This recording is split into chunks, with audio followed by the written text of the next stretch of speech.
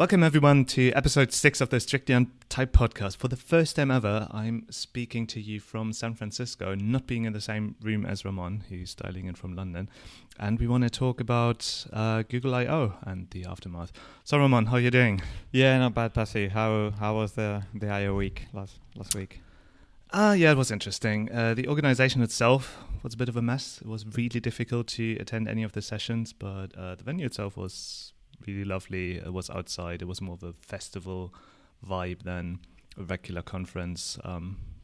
Had some good opportunities to talk to people, but a lot of queues, or rather lines over here were involved. So was the conference from Wednesday morning until Friday evening or Thursday evening? Friday afternoon was when the last session ended. So they had a concert on Wednesday, during Wednesday night, and on Thursday they had a bit of an after party. Was it a famous band or who played during the game? I don't even know how to pronounce them correctly. Charli XCX something played there. I don't know them. What kind of music is it? Is it rock or jazz? I missed it. Oh, you missed it. Okay. Yeah, but apparently it was really good. Cool. So loads of news during the I/O. If you follow any of the typical Apple-centric podcast, you will see that it caused a bit of a commotion. Everything that Google presented, most of those podcasts most of the topics they covered this week was what Google presented and how everyone thinks that Apple is falling behind. But let's not focus on Apple this time, or any battle. Let's make. I would also say let's not focus too much on the announcements that were made that won't even make it into any of our hands before fall or later this year. Yeah, I think the best use we can do of the fact that you were there is just talk about the developer-specific things, how they affect the future of Android more specifically, although some things also affect all the products. Everything Google does is a bit cross. Yeah, there were only a few things I wanted to talk about that were mentioned by some of the other news outlets and a bit misrepresented, because especially if you talk to Apple people, they won't actually use the Google products before. And one of them was about the announcement of Allo, the messaging app, which I, in general, don't really feel like we need to talk about it because it's another messenger. And no one has ever used it apart from the few people in Stockholm who have worked on it. Not even most of the Googlers. They don't have a dog food or anything available. It has been developed in Stockholm? Yeah, I saw someone on Twitter saying, this was my team, really proud of it. Okay. So one thing I heard was a lot of people had various opinions about the instant replies, or whatever they call them, smart replies. I don't even know if they had a name for them inside the messenger. So they try to predict what you would reply based on machine learning and stuff. This is really similar to what they are doing in Inbox already, right? Exactly. I knew that you would know about this, but most people don't seem to know about that feature in Inbox. And they were like, I'm not sure if this is even going to work. We will have to wait until it's ready. No, actually you don't. I mean, the Inbox doesn't do anything predictive based on the images that are included in the email, which they showed during the keynote. But the feature itself, trying to pick some common responses based on how you normally talk, is already available on Inbox, and personally I think it's pretty amazing what they do there. Do you use it at all? I use it, and I sent a snarky tweet the other day of someone that sent an empty email to my support email address for one of my apps, and Inbox. I will link to the tweet, but basically Inbox suggested what was it? Was it, what do you mean, or what was that, or something like that? I loved it because it was exactly what I was thinking of at the moment. So I should go through it, because I recently had a case where I got one of those recruiter spam emails, and I got they always give you 3 options, and all of them were no to varying degrees of rudeness. Was no, not interested, no, thanks, thanks but no thanks. I get that one with recruiter emails, like thanks but no thanks. Oh yeah, true. I think I got the same thing. But in general, they try to personalize it based on how you normally respond, and they learn from that. Cool. And well, obviously Google is pretty good at this. Yeah. So I don't know how you want to organize this, but I've done some homework. I did want to be in the dark during this conversation, and I watched some of the talks available. I already said YouTube. you've probably seen more in terms of actual sessions than I have. I queued up for some of them but didn't make it in. So basically the only sessions I've attended were the keynote, the What's New in Android, because both of them were in the massive amphitheater. But apart from that, I was basically attending the hallway track and talking to other developers. Yeah. Was the What's New on Android right after the main keynote? I think there was a gap in between, but it was pretty early on Monday, I think. Okay. So if you're happy with this, I took some notes of things that I thought it would be interesting to talk about. And if I can bring some of those up, and then you can, if you saw any interesting stuff. Okay, but I'm going to start and ask you, what was your favorite announcement? My favorite announcement? I'm excited about the Google Home, to be honest. Interesting. Were you referring about developer-specific things, or? Well, no, in general. In general. I like. I was thinking of. I would like to try.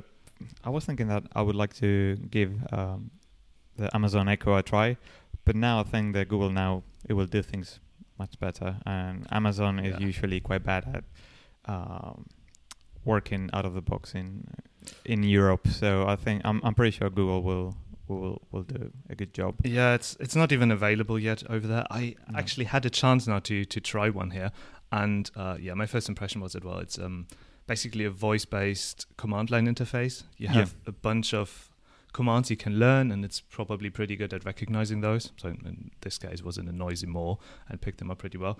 That works well, but there's just no subtlety in there. So you can ask, what is the weather going to be like tomorrow, or something like this, and it will tell you the weather forecast. But you can't ask it something like, will it rain today? It will still... Well, you can ask it, but it will give you the exact same answer. So it's just a bunch of different ways to get to the same answer. Just not the kind of nuanced answers you get from Google Now, and I presume from Siri as well, where it's like, no, it's not going to rain, if you ask particularly for that. So what was your favorite then? One more thing about the Home before I answer this, because there was another inaccuracy I saw in other people's coverage on this. So some people complained that there was a video and there was a family sitting around using this Home thing, and I think the child asks to see something on the TV, like an answer video or something. Oh yeah, and the TV turned on and the Chromecast was ready, and yeah, exactly. And then people, this will never work. They would have to switch on the TV before. No, this is something called CEC, and you know about this as well, an HDMI standard. And this is not something we even have to wait for. This already works. If you have a Chromecast in your home and you've got your TV on standby, so it can't be completely switched off for that reason, and you use your phone to cast something onto the TV, it will just turn on, switch to the right HDMI port, and it will work. So that's definitely not anything magical. This is already reality. Yeah, I don't. To be honest, I don't know why CEC is so hated. Everyone seems to hate it. It works flawlessly for me. It's fantastic. I use it with my Raspberry Pi every day. I'm with the PlayStation 4 as well. Never had a problem. So maybe I'm lucky. Yeah, I always find it a bit surprising when it works for me, but I still don't really think about it. Even with the PlayStation, you can actually navigate the menu with a TV remote if CEC is enabled, and that feels like, whoa, this works. Yeah. Incredible that they managed to find a standard and actually implement this in so many different places that it works. Yeah. But my favorite feature, so the thing that surprised me the most and that I'm the most excited about is the Instant Apps feature that they announced. And that means you can now tap on links in search results or on any web page, and instead of opening on the web page, it will open a native app, but it doesn't even have to be installed on your phone, but it will then dynamically fetch it and launch it on your phone. Yeah, I'm really glad that's your pick, your favorite pick, because that was my first question I was going to ask you. I tried to find documentation about this or some reference on how it works. All I saw from the What's New on Android presentation is that it says instant apps, just a different build artifact. And then I found a page that says something that like it's not a brand new app; it's just a different way to build your app. Do you have any insights or any more details on how it will work, how you will need to build it? Or? Not really. It was pretty vague. There was no session about it until I completely missed that one. So I would presume it's still in the early stages. So it seems like that was actually a pretty long game that Google was playing, because you can see how a lot of the things that they've moved around on Android kind of led to this. For example, the new permission model is kind of required for this. If you would first have to scroll through all the permissions that the app needs. But this will work from KitKat onwards. It will, but I kind of wonder if they will also retrofit the permission model for them in that case, because they already need to have some sort of shell which will be part of the Play services to launch it.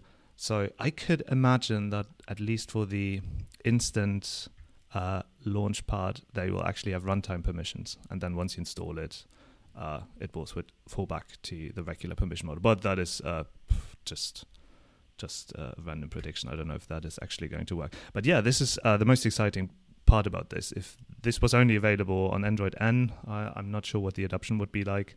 It will still require quite a bit of engineering effort to make it work for most apps, no matter what. And yeah, but with availability on, what was it? Android 4.1, API level 16 plus, it's going to be amazing. Is it 16 plus? Is it 4.4, I think? I looked it up before. It's available from 4.1 onwards. Okay. So that's, I think for most people, that will be all the apps that they already support. Yep. API level 16 is pretty much considered a conservative lower end of devices to support. Yep. So the way it will work is you won't require, you won't need to create an entirely new app or artifact for this, but only set something in your manifest. So basically define different entry points. And well, according to the presentation, it will be a different build artifact. Yes, but not in the way that you will have to create an entirely new app. So it will be something you specify probably in your Gradle file, in your build file in some way, and in your manifest. And if I got this right, you will be able to have multiple instant apps for your one main app. So you will have different entry points. So they were showcasing BuzzFeed video for this, and I guess you could imagine that you would have like the video view as one of the entry points there, but maybe also like an overview page, and those could be completely different apps in that case. I see here like one of the few cases where activities and intent being such a disconnected thing from other parts of the app being an advantage here. I could easily see how easy it would be to decompose apps to be able to be launched, parts of the apps to be launched separately and individually. So yeah, that's an advantage. Yeah, absolutely. So something, because you correctly pointed out, you will need separate build artifacts that can be downloaded. And the reason is that you don't want to fetch the entire app to the device, which can in some cases be like 50 megabytes, but only want to have the small part of the app that is actually required to launch it. And because of that, you will need to re-architect your app a bit. And I'm quite excited about this, because this is now a good opportunity. You actually can go to your PM and request to refactor your app in a major way. Yeah, good luck. But it has some tangible benefits for the end user then. Yep. So by creating modular code that is that only really encompasses the feature set that you need for any particular feature, you get the ability then to load it instantly and attach it to a link. So that's going to be quite interesting. Yeah. Okay, any other thing you would like to add on instant apps? Yes, so far I could only find out that there are some limitations for the instant apps. So for example, can't use background services, no notifications or access to the unique device identifiers. Pretty reasonable, what you would expect, but it's good to see that they have already thought about this kind of stuff. Okay, moving on. I think the second flashiest feature of Android N is multi-window. I don't know if you agree, but it seemed to me like that was the case. And I tweeted about this earlier on today, that I quite like the way Google has implemented it compared to how Apple implemented it for iOS. So for those of you that don't know the details, multi-window is the ability to run two apps side by side or top and bottom. It will work on phones, on Android as well. You get this for free unless your app crashes on rotation or on configuration change. And because it uses the same mechanism, it'll basically make the app believe that the screen size is changing. And together with that, most apps will work like that out of the box. There are abilities to opt out for this if you don't want your app to run in this mode. And then finally, Google also will provide from the get-go APIs to drag and drop items from apps running together with another one. So if you have an image in Instagram, you could, for example, drag it and tweet it or paste it to your blog or things like that. Same for copy and paste. And there will be also security API, so passwords and things like that cannot be extracted or copied or similar. What do you think of this feature? Just to finish, like I said, compared to the implementation of iOS, most apps had to be re-architected. Most iOS apps still don't support like flexible widths and screen sizes. This is achieved via auto layout, which I think is not fully adopted or widely adopted yet. Hopefully it'll be in the near future. So the case is most apps currently don't support it, and also Apple didn't include APIs to drag and drop in between apps that are currently running concurrently side by side. So yeah, Pasi, what are your thoughts on this feature? It seems like on Android we've been paying forward to get some of this stuff for a long time. So the convoluted activity life cycle, for example, now it's paying off. Arguably a bit over engineered for most simple applications, but it makes a lot of sense in this case. So for example, the on pause and on resume methods are rarely relevant for most applications. They kind of indicate when an app is when a screen is visible but not interactable directly with the user. And basically the only real use case that this had was when a dialog was sitting on top of them, so partially obstructing the activity, the current one. But now it makes a lot of sense because you mean when the activity was paused but not stopped, right? Exactly. Yeah. So this is where this could have happened, and now this can happen a lot because whenever you switch to the other screen, this will happen. Yeah, but I'm also sure this is going to break in a lot of cases. For example, I could imagine that a lot of apps will accidentally lose some state when you move, when you change the window sizes, for example, or just tap to a different one because they implement the life cycle slightly wrong. The good thing is, I think for most layouts, it should basically work, even on phones, because if you've ever designed for one of the lower end phones, they will probably have about the screen size that you have when you split a Nexus 6P in two. Yeah. And I could see myself using this. So sometimes when you read an article and you want to take some notes, having Google Keep open on one half of the screen and scrolling on the other side. Yeah. There is so much screen real estate on one of the bigger phablets that are available now. So I'm definitely going to give it a try. And I didn't even expect it to be available on phones, but that will also increase the adoption dramatically because Android tablets, as much as we would like them to be a thing, they just aren't.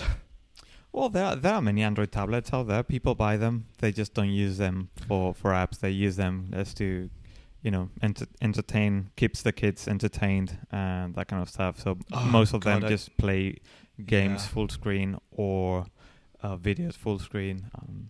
But not. Yeah, that's true. As long as you have an application that takes control over the full device, you can actually have a decent experience. But oh my God, I tried one of those Kindle Fire tablets. It is so bad. It's I tried it for maybe 45 seconds and I was ready to smash that thing. You mean Amazon's implementation of Amazon's fork of Android, or I don't really know what it was itself?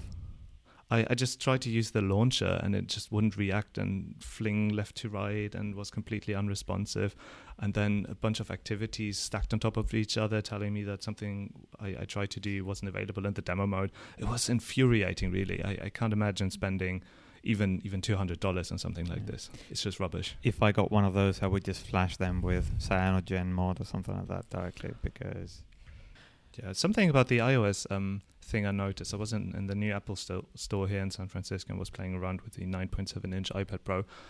Even there, if you try to resize an application while it's running, it doesn't actually do this dynamically, but you just see the splash screen coming up again. And then basically, what's it? Is it relaunching the application or relaunching the activity the app controller something? It calls a few, similar to when you rotate the device, it gives you a few callbacks, and I think it recreates the view, but it's been a while since I last looked at those APIs, but yeah, it's basically recreating the view.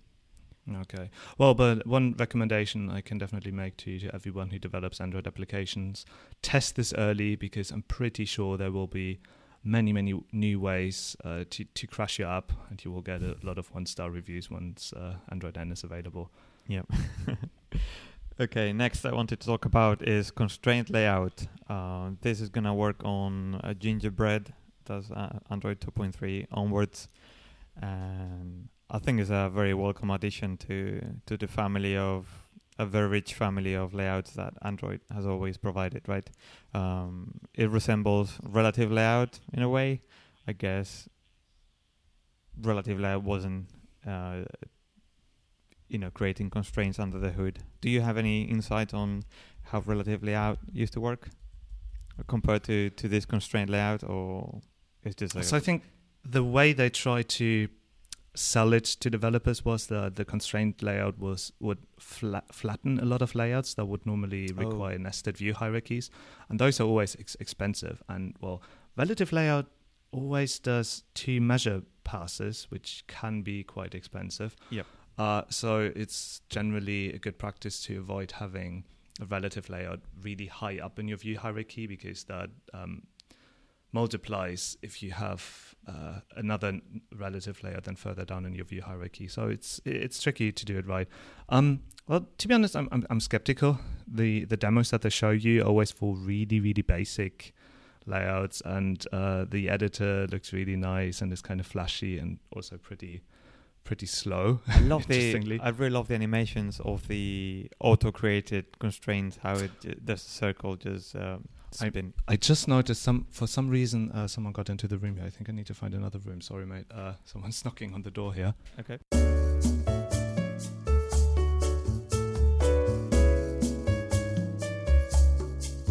Sorry for the interruption. I had to change rooms real quick. We were talking about constraint layouts. Yep.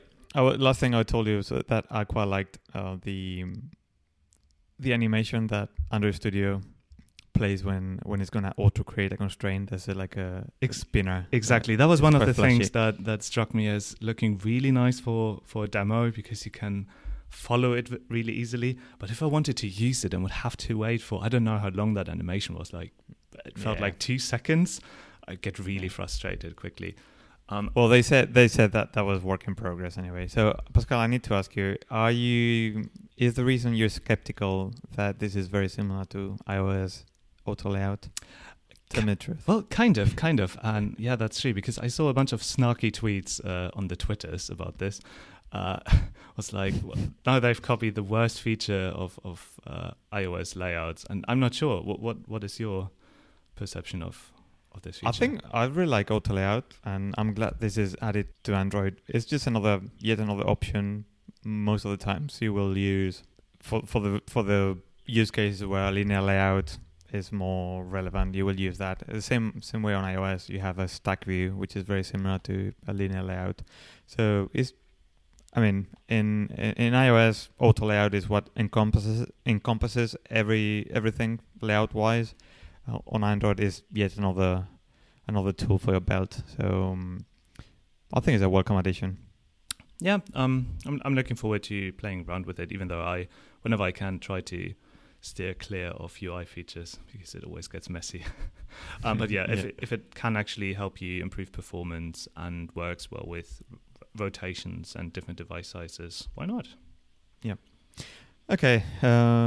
Moving on once again. There's something I saw during what's new on Android and is that caught my eye is called Quick Settings. Is pretty much the ability to create custom settings for the quick settings panel that you can drag from the top. I think this can be super useful for Internet of Things. Like they gave this example, but the ability to turn all the lights off, all the switches off at home just from your quick settings menu is great. And going back to the iOS comparison, I think this is something that's been requested for a long time, and hopefully Apple will add it as well on the control panel. So yeah, do you like this feature? Well, it was something that was part of a lot of custom ROMs for ages. I think Cyanogen has had this for a long time, even with the custom API. I kind of wonder how close they were with the actual API design. Well, I feel like most of the things you could have already built with widgets on the home screen. That is another nice way to add functionality that should be quickly accessible on Android. But yeah, in general, there were definitely a few things I would have liked to have in the menu bar, which I was always kind of reliant on Google to add them. Like the flashlight, for example. That is one of those things. I don't know when we actually got this in AOSP, but I think it was maybe Android 5. And that was always something you want to have available as quickly as possible, maybe even without unlocking your phone. And for that kind of stuff, it's super useful. Yeah. Okay, so following up on that menu that you dragged from the top, notifications. There are some new additions to notifications. Is there anything remarkable that you would say? I don't think so. I think it's just the usual notification redesign that you get with every other release. Yeah. I thought they mentioned that now you can quick reply from notifications, that it was available on Android Wear before. I would have sworn that this was available on Android, wasn't it, before? So the way it was available before is that they would launch a transparent activity and have a reply box, but that would fill up your entire screen. If I remember this correctly from iOS, there was a way to directly reply within the notification center, wasn't there? There is, yeah. Okay. And this is what the Apple Watch uses to, when you reply from the Apple Watch, it's actually just using the built-in reply mechanism for the notifications. Yeah, so I've never implemented this, so sorry if this is inaccurate, but I think there's like a blessed way to use those quick replies, but it wasn't particularly well integrated, so you would just see a completely new screen on your phone. You would leave the notification, and then you would have to reply. But yeah, it definitely works with the watch as well. So for WhatsApp, for example, you can just hit the reply button. Then you can either dictate a message or draw an emoji or all the other actions that are available there. I think that's super useful. Okay, next, new accessibility features. Now Android has it's got the possibility to change the DPI, basically the size of everything on screen. What can you tell us about it? Not much. Haven't been to any of the talks there because, again, queues. But yeah, this is something I'm quite excited about because, for example, my mom uses the font size increase and it breaks so many apps. It's just painful to watch. But on the other hand, I can totally understand developers. It's so difficult to test for. I mean, who has the time to go through that entire application with, I think, 3 or 4 different font size levels? The DPI changes mean it's basically the same evolution that most web browsers went through. In the beginning, you could only change the font size and break all the layouts, and then at some point they changed to zooming the entire page, like proportionally. And this happens now on the device, and it should work pretty well for most devices because it's just basically another resolution you have to support and density level.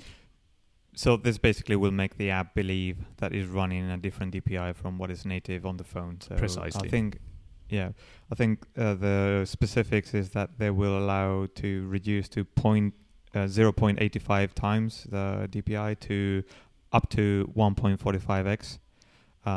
So will give a good range. Yeah, and most apps should just work way better this way than by just increasing the font sizes. And also, if you just increase the font sizes, all the icons will remain the same, and it's just not the best experience. Yeah, cool. All right, next in my list, Project Svelte. I thought this was pretty clever and pretty dumb at the same time. So the examples they gave were quite funny. One of them was what do you call this? I always forget the name. These notifications, like system-wide notification, broadcast intent. What was it? Oh God.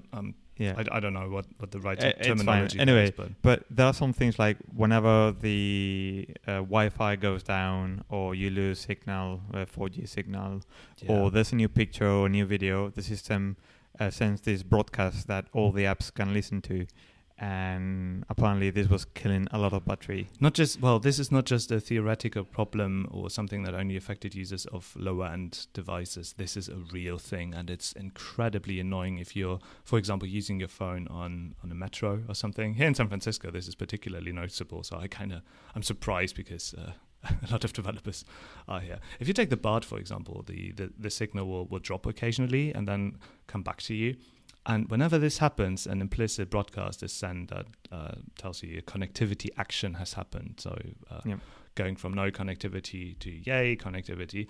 And a lot of apps react to this, which means they have to be loaded. Sometimes they're cached. Sometimes they need to be started from scratch. And no matter what you do on your device, even if you just try to read something on a text page, it will lag like crazy and obviously drain your battery at the same time. Yeah. Okay, so I think this is a nice addition. They've banished some of those broadcast messages, and they added this job scheduler. The job scheduler has been around since 4.0, and they've backported that through the support library, and also pushing this a lot. So basically, no Android optimization talk ever was made since 5.0. Without mentioning job scheduler. So this is a way where you can just say, I want to perform this kind of task when this happens, and then the job scheduler finds the right time for doing this. So instead of just saying, whenever I get a connection, exactly at that moment I want to get a signal, I will try to even this out and only use one app at a time and whatnot. Yeah. Okay, so the last thing I've got here is that Google has once again changed the runtime. Now they have 3 modes. Did you pay attention to that? What can you I wish. So I feel like we should probably delay the in-depth conversation about this until I've managed to catch up on this. There are a lot of interesting things, and I really wanted to go to that talk, but I queued 1 hour in advance and still didn't make it into the venue because they decided to host that one in an incredibly small tent that could only fit, I think, 200 people or so. I think we can delay that conversation because there are some news about Swift's runtime as well, so we can once again put them. I can give you the executive summary. So now they've abolished the old ahead of time compiler, which required you to optimize your applications with every upgrade, which can be incredibly annoying if you have the security updates every month, which are a good thing, so don't get me wrong. But so this is gone now. They do something called profile-based JITting. So they collect a profile while the application runs and then JIT the application, which isn't actually JITting the way I understand the terminology there, in the background again when the application isn't running and your phone is charging or something. And so over time, it should perform better. And in addition to that, they also have a really quick ahead-of-time compilation step. Yeah. So basically, from what I gathered from the presentation, there are 3 modes, like interpreted, then just in time, and then they mentioned. My understanding is for the most heavy parts of your app, they call it still ahead of time, but it's like only for like very, very heavy parts of your app. They will still pre-compile it. But like you said, based on profiling and in the background when you're not using the app. Yeah, even from a theoretical perspective, this is super fascinating because I don't think there's any Java runtime at the moment that does something like this hybrid model. And then finally, Java 8 will be fully supported on Android N with all the good things and bad things that comes with it. What's your feeling on Java 8? Well, Java 8 in general is definitely a good thing. It comes with a bunch of good features, but the only thing we will be able to actually use is lambdas, which is still a nice addition to the language. But I need to look into this. But it seemed like they aren't particularly efficiently compiled down to bytecode, so they still generate a lot of anonymous classes, which could potentially be inline, but they don't do any of that magic, which might come later. But all of the new things like streams, for example, and I forget something interesting here as well, won't be supported until Android N. So this is years from now that we can expect actually using this. Yeah, all that is not backported or backwards compatible. Yeah. It's the same for default and static interface methods. Yes, exactly. Is that? Yeah. Sorry. That is the thing I forgot. This is also something that won't be available for any of the earlier versions, and that's annoying. Is that Java 8 only as well? It is, yeah. Okay, so the lambdas is backwards compatible, right? Lambdas is the only real feature that will be backwards compatible, but even something like methods inside interfaces won't be. I mean, you can still use Kotlin or some other language that will correctly compile to even Java 6 bytecode. Yeah. Okay, so this is everything I had in the list, Pascal. So now feel free to tell us more. Yeah, I think you covered this pretty well. This was most of the stuff I wanted to talk about. The only other thing that was interesting was there are some new security things coming to Android, badly needed. For example, they're finally going to keep the media server in its own SE Linux context, which should hopefully make it even harder. Well, no, should make it harder to exploit. And this has been the number one thing on every list, on every Android security bulletin for the past couple months. I think possibly since they've started, every single month so far has had at least one remotely exploitable vulnerability in the media server. So everything they can do on the framework level to limit the damage there, the better. And then there are also some things interesting for developers. So they've started, I think, with Marshmallow to give you some features like they have on iOS, saying this app should never use clear text communication. As long as you use HTTP, you will always have access to sockets, and that will make it impossible to differentiate between encrypted and unencrypted traffic. But as long as you stick with the base framework methods, like HTTP connections, you can say, I will always have encrypted traffic. And something that wasn't available before, you will also be able to say, I want to use encryption for everything with TLS and those pinned root certificates, except for these whitelisted domains where unencrypted traffic is okay. Yeah, this is similar to what Apple introduced last year as well. This is obviously something you could have done before with your custom HTTP stack, but the easier they make it for developers, the better. Yep. So one thing that a lot of people on Twitter were wondering, was there any swag? No, there was no swag. There were some physical web beacons that were given away. I was talking to some of the web developers in the booth while they were starting their giveaway, and that led to the longest queue during the entire I.O., which basically wrapped around the entire length of the festival space they had available. Just, I don't know, I think the value was maybe $5 per beacon, but it was the only physical thing they gave away apart from the starter pack they gave everyone, including a t-shirt and some sunglasses. Yeah. And after the festival, they sent everyone an email, including a $500 cloud voucher, which expires 60 days after activation. So also not particularly interesting for most people. Oh no. Yeah, I'm actually quite glad they stopped giving stuff away because it attracted a lot of people that only attended the conference than to sell the stuff afterwards. But to be honest, it could have softened the blow a bit this time, where the rest of the organization was a bit messy. Yeah. And are you happy overall that you attended? Are you planning to keep attending in the following years, or? To be honest, I don't think I will try to get a ticket next year. What I'd rather attend is the developer summit they normally have in November. It's more developer focused, so they don't have any flashy keynotes or press attending. It's just developer-focused, more in-depth talks and access to developers. So I'd rather go there than attending another I/O, unless they change the format again. Anyway, are you up to doing a similar episode after WWDC next month? Well, you were perfectly prepared for this. I don't think I can compete with that, but yeah, totally. We should definitely talk about WWDC. Let's do it.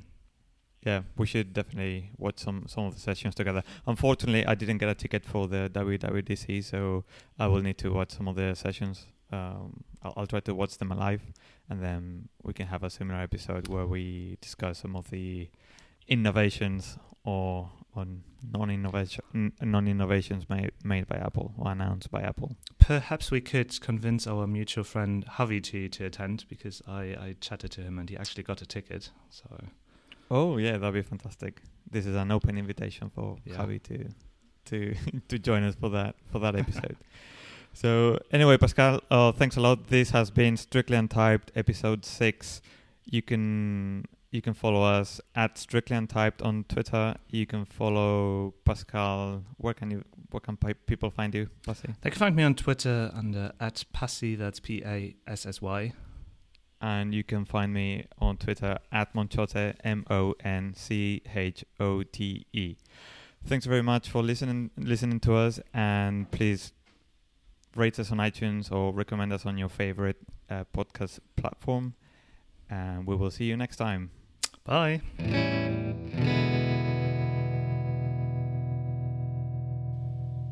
Okay. Is there anything? What time is it now? 10:52. Okay. Have you watched last night's Game of Thrones already? No, I know it leaked, and I've been seeing something spoilers. Leaked? Oh man, that's terrible. No, the episode leaked, and people watched it before. Yeah. Oh, interesting. How did that happen? Yeah. I kind of wonder how. I haven't seen it yet, but there's been spoilers all over the place. People saying it was crazy, it was sick, and it stuff. was. Have you sick. seen it? Yes, the first time ever I watched it. Anything. Yeah, I won't spoil anything for you, so you don't have to insert a spoiler horn. But I watched it for the first time, like in almost real time. So we watched it on HBO Go, which is on demand, and I don't know when they actually drop the episode. I think it's around 6 p.m. Eastern time here. Yeah. But it was amazing. So we watched it on a projector, 3 people, and yeah, there were a bunch of what the fucks during that episode. It was a brilliant episode to watch with in company. Yeah, it felt like one of those penultimate episodes they normally have. You know, the 9th episode, yeah. Yeah, exactly. Normally the finale is just setting the scene for the next season, whereas the penultimate is the one where shit hits the fan. But yeah, that was one of those. Nice. It was incredible. Yep, I'll watch it and I'll let you know what I think tomorrow. All right, good. So when are you flying back? I'm flying back next Saturday, and I'm really glad that I have another week, because I feel like I finally got over the jet lag last Saturday, and that was when my flight was originally scheduled. So that would have been the worst possible day to fly back. By the way, you sound fantastic. I see you have a new mic. Thanks, Roman. I almost sound like you. Yeah, we're both using the same. What's it called? It's an Audio-Technica. Yeah. ATR 2100. Yeah. It's the one that Mark Arment recommended. It's really good. We'll add a link in the show notes, because I think it's worth it. Yeah, it's a really good travel mic, I feel like. So I've got a Yeti. Is it a snow? No, it's not a Snowball. It's Yeti something else. It's just massive. It's also really heavy, and it picks up everything. So I think there's some sort of important meeting here pretty close to me, and I would have been really uncomfortable putting a microphone in the room next to it, because I don't know what would have been picked up by that. Yeah, the room where I'm in has a really bad rattle from the aircon, and it's not picking it up, so I'm really glad. Anyway, I will send you a link to the travel case I got for the mic. Yes, I definitely need one. Yeah. All right, Passy. Cool. Have a wonderful day, and I'll catch up with you tomorrow, yeah? Thanks, man. You too.